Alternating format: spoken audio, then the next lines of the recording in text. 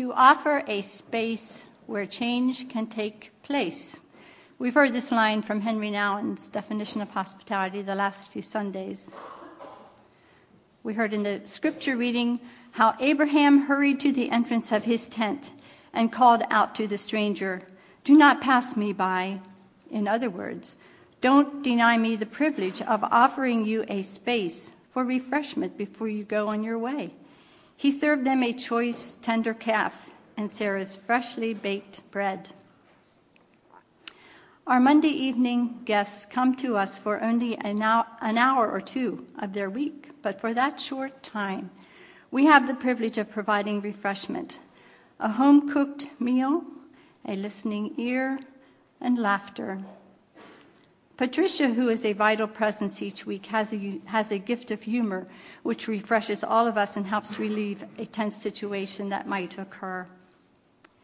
A growing edge which the Monday evening experience provides for Ernie and me is extending hospitality beyond our circle of family and friends to include strangers.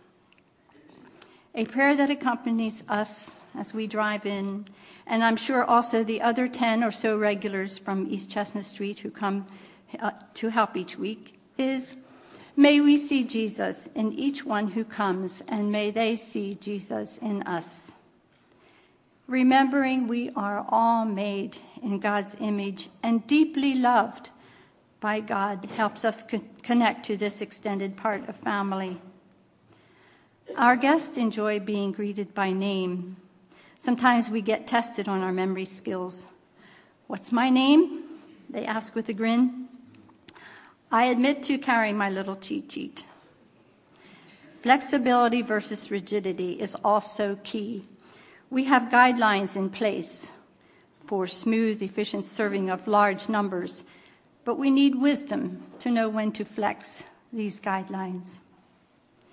In addition to East Chestnut Street, there are 10 other churches who come serving meals, carrying in their pots of homemade food, and offering greetings and smiles to our guests.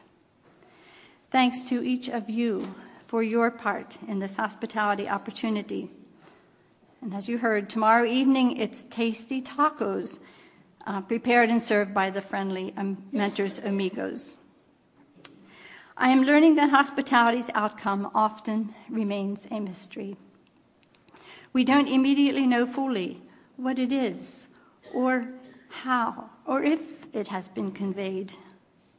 On a recent city walk with my friend Edna Hirschberger, I felt encouraged when we met 2 of our former Monday evening friends coming towards us.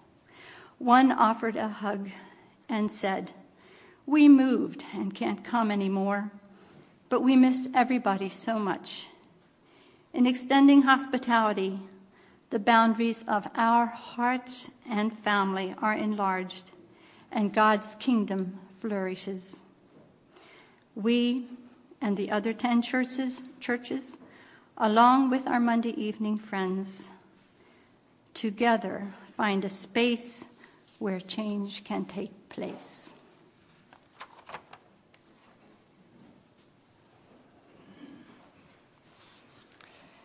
Three weeks ago, Dawn made this statement about hospitality that has resonated with me as I was preparing this little talk. She said, "Hospitality is free space where change can take place." I knew children came to the community meals, and I thought that I could be a help to them. So I started coming to the community meals several months ago, and I was planning to come and just read a story to the children as they waited for their meal, and just assumed that they would listen as well as my grandchildren did when they come to my house, or your children when they come here to church. Well, that doesn't happen. So each week there's new challenges that I face when providing hospitality to the children at our community guests. The amount that come each week vary. Their ages are very diverse, from babies to maybe 12, and all with a variety of mental abilities. So I have learned to be flexible in my expectations and be creative to try to turn their play habits into a positive learning experience. East Chestnut Street's hospitality is a free space where change does take place each week.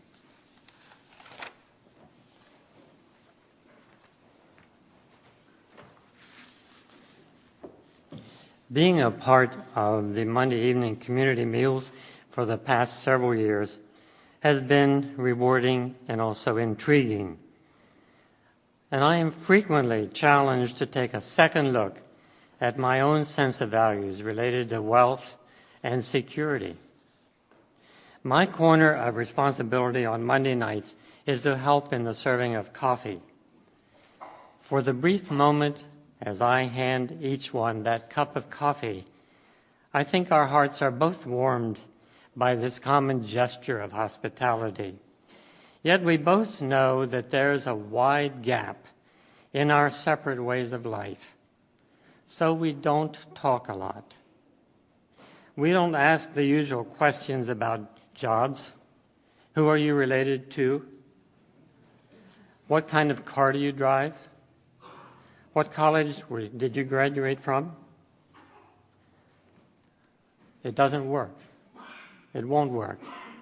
I'm still learning how to ask those questions that, as Nolwenn said, provide a place of freedom, not disturbed by dividing lines. I try only to ask questions or make comments that reflect a caring heart. I try to listen more. At times when I lie awake in the middle of the night, warmly snuggled in my bed in a quiet house, I wonder about Pete as one example.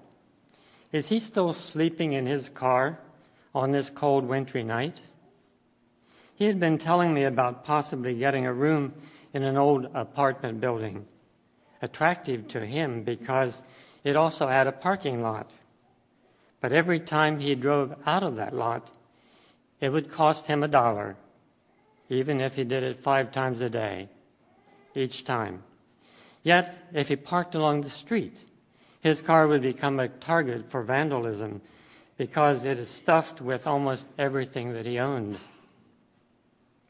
I don't have time to tell you about many others who we have come to know, who are desperately struggling with issues of safety, poor housing or no housing, inability to find a job, medical and dental needs.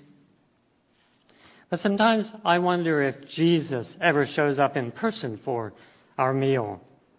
If he did, would Jesus be among the crowd of 140 who've come to be fed? He would understand them. He had no place to lay his head. He had no bank account. He too walked everywhere. Or would Jesus be found in the kitchen with those preparing the food for the 5,000, giving each guest food as an act of compassion? Well, Jesus does show up. He is here every Monday night.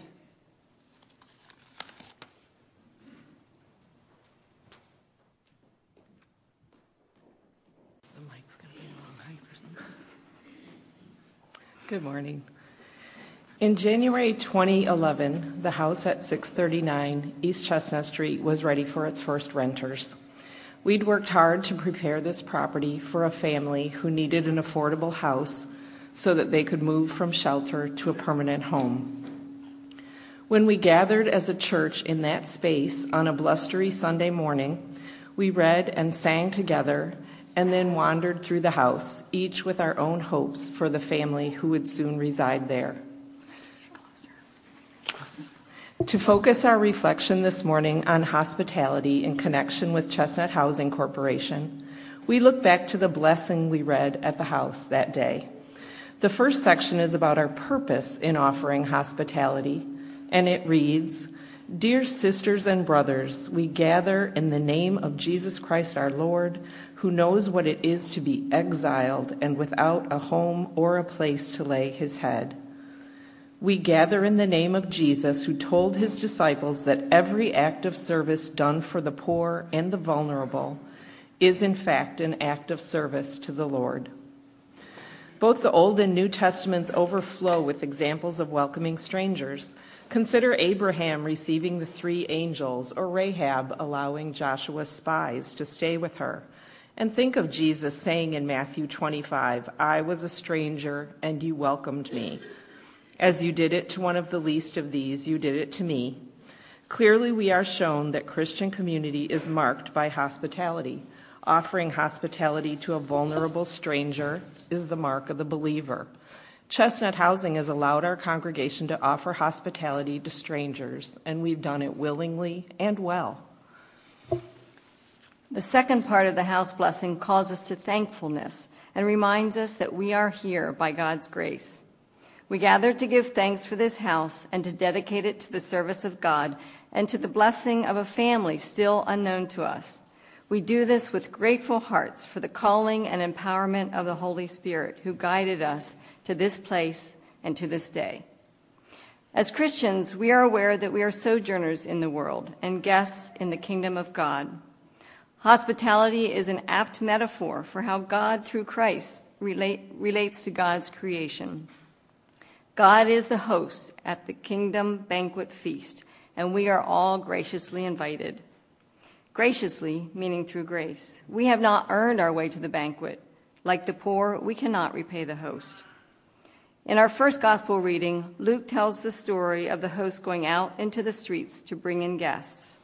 God offers welcome to anyone who hears and responds to the invitation. As we recognize the gift of hospitality that we have been given, we also see that from a place of deep thankfulness, we must share that holy welcome with others.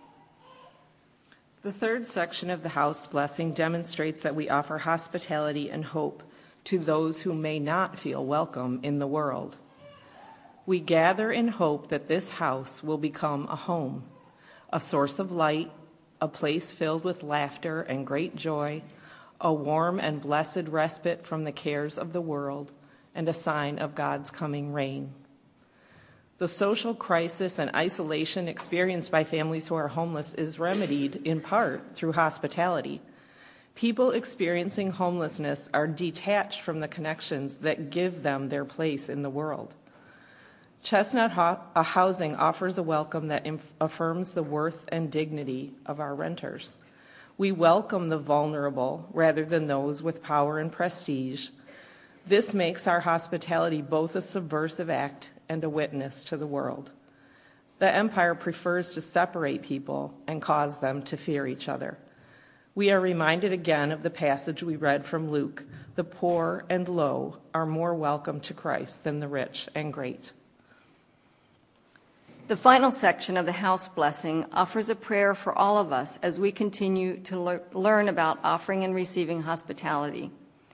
May each room be filled with Christ's peace. May each heart who abides here know God's everlasting love. May each one who enters be met with the Spirit's healing. May all who pass be warmed by the light of heaven. Just as Jesus was sometimes a guest and sometimes a host throughout his ministry, we too are in a position not only to offer hospitality, but to receive it. Through the months of preparation at 639 East Chestnut Street, we experience the kind of hospitality in which the stranger becomes known to us, and we become more known to each other. Hospitality was shown by uncounted other individuals, congregations, organizations, and businesses in our community who offered support of all kinds. And now we have been welcomed into the lives of a community different than ours through our connections to families experiencing homelessness. Through this affordable housing project, we welcome each other's gifts and resources, showing hospitality to each other in working together to create this ministry. I have been consistently amazed at this congregation throughout our work together. When the house was being renovated, volunteers were not content to simply do the minimum, but insisted on making the house at 639 East Chestnut Street a beautiful home. When the Chestnut Housing Board asked for funding for a down payment for a second property, you all contributed more than enough in record time. As we fully welcome each other into this project, we see the words from 1 Peter in action. Above all, maintain constant love for one another, for love covers a multitude of sins. Be hospitable to one another without complaining. Like good stewards of the manifold grace of God, serve one another with whatever gift each of you has received. This venture into affordable housing has affirmed each person's value in offering hospitality one to the other. We each have different gifts shown in different ways that serve to warm us in the light of heaven. Our responsibility is to offer hospitality. How it's received is not our responsibility. Do we have the strength to offer hospitality when it is not well received or reciprocated? As many of you know, we had a difficult experience with the first family who rented our house at East Chestnut Street. Not only did they not pay the rent, but they left the house in terrible shape. We had to wonder, do we have the strength to clean and make needed repairs and start over? Do we have the will to offer hospitality to another family? 1 Peter reminds us, whoever speaks must do so as one speaking the very words of God. Whoever serves must do so with the strength that God supplies. When we asked for workers to clean and repair the damage, you all took the gifts and strengths that God supplied and showed up at the house to work again, responding to the call to offer hospitality. So to get back to the question, what are we learning about hospitality through our involvement with Chestnut Housing? At least part of the answer comes from 1 Peter. God's bright presence will be evident in everything through Jesus, and he'll get all the credit as the one mighty in everything. Encores to the end of time. Oh, yes.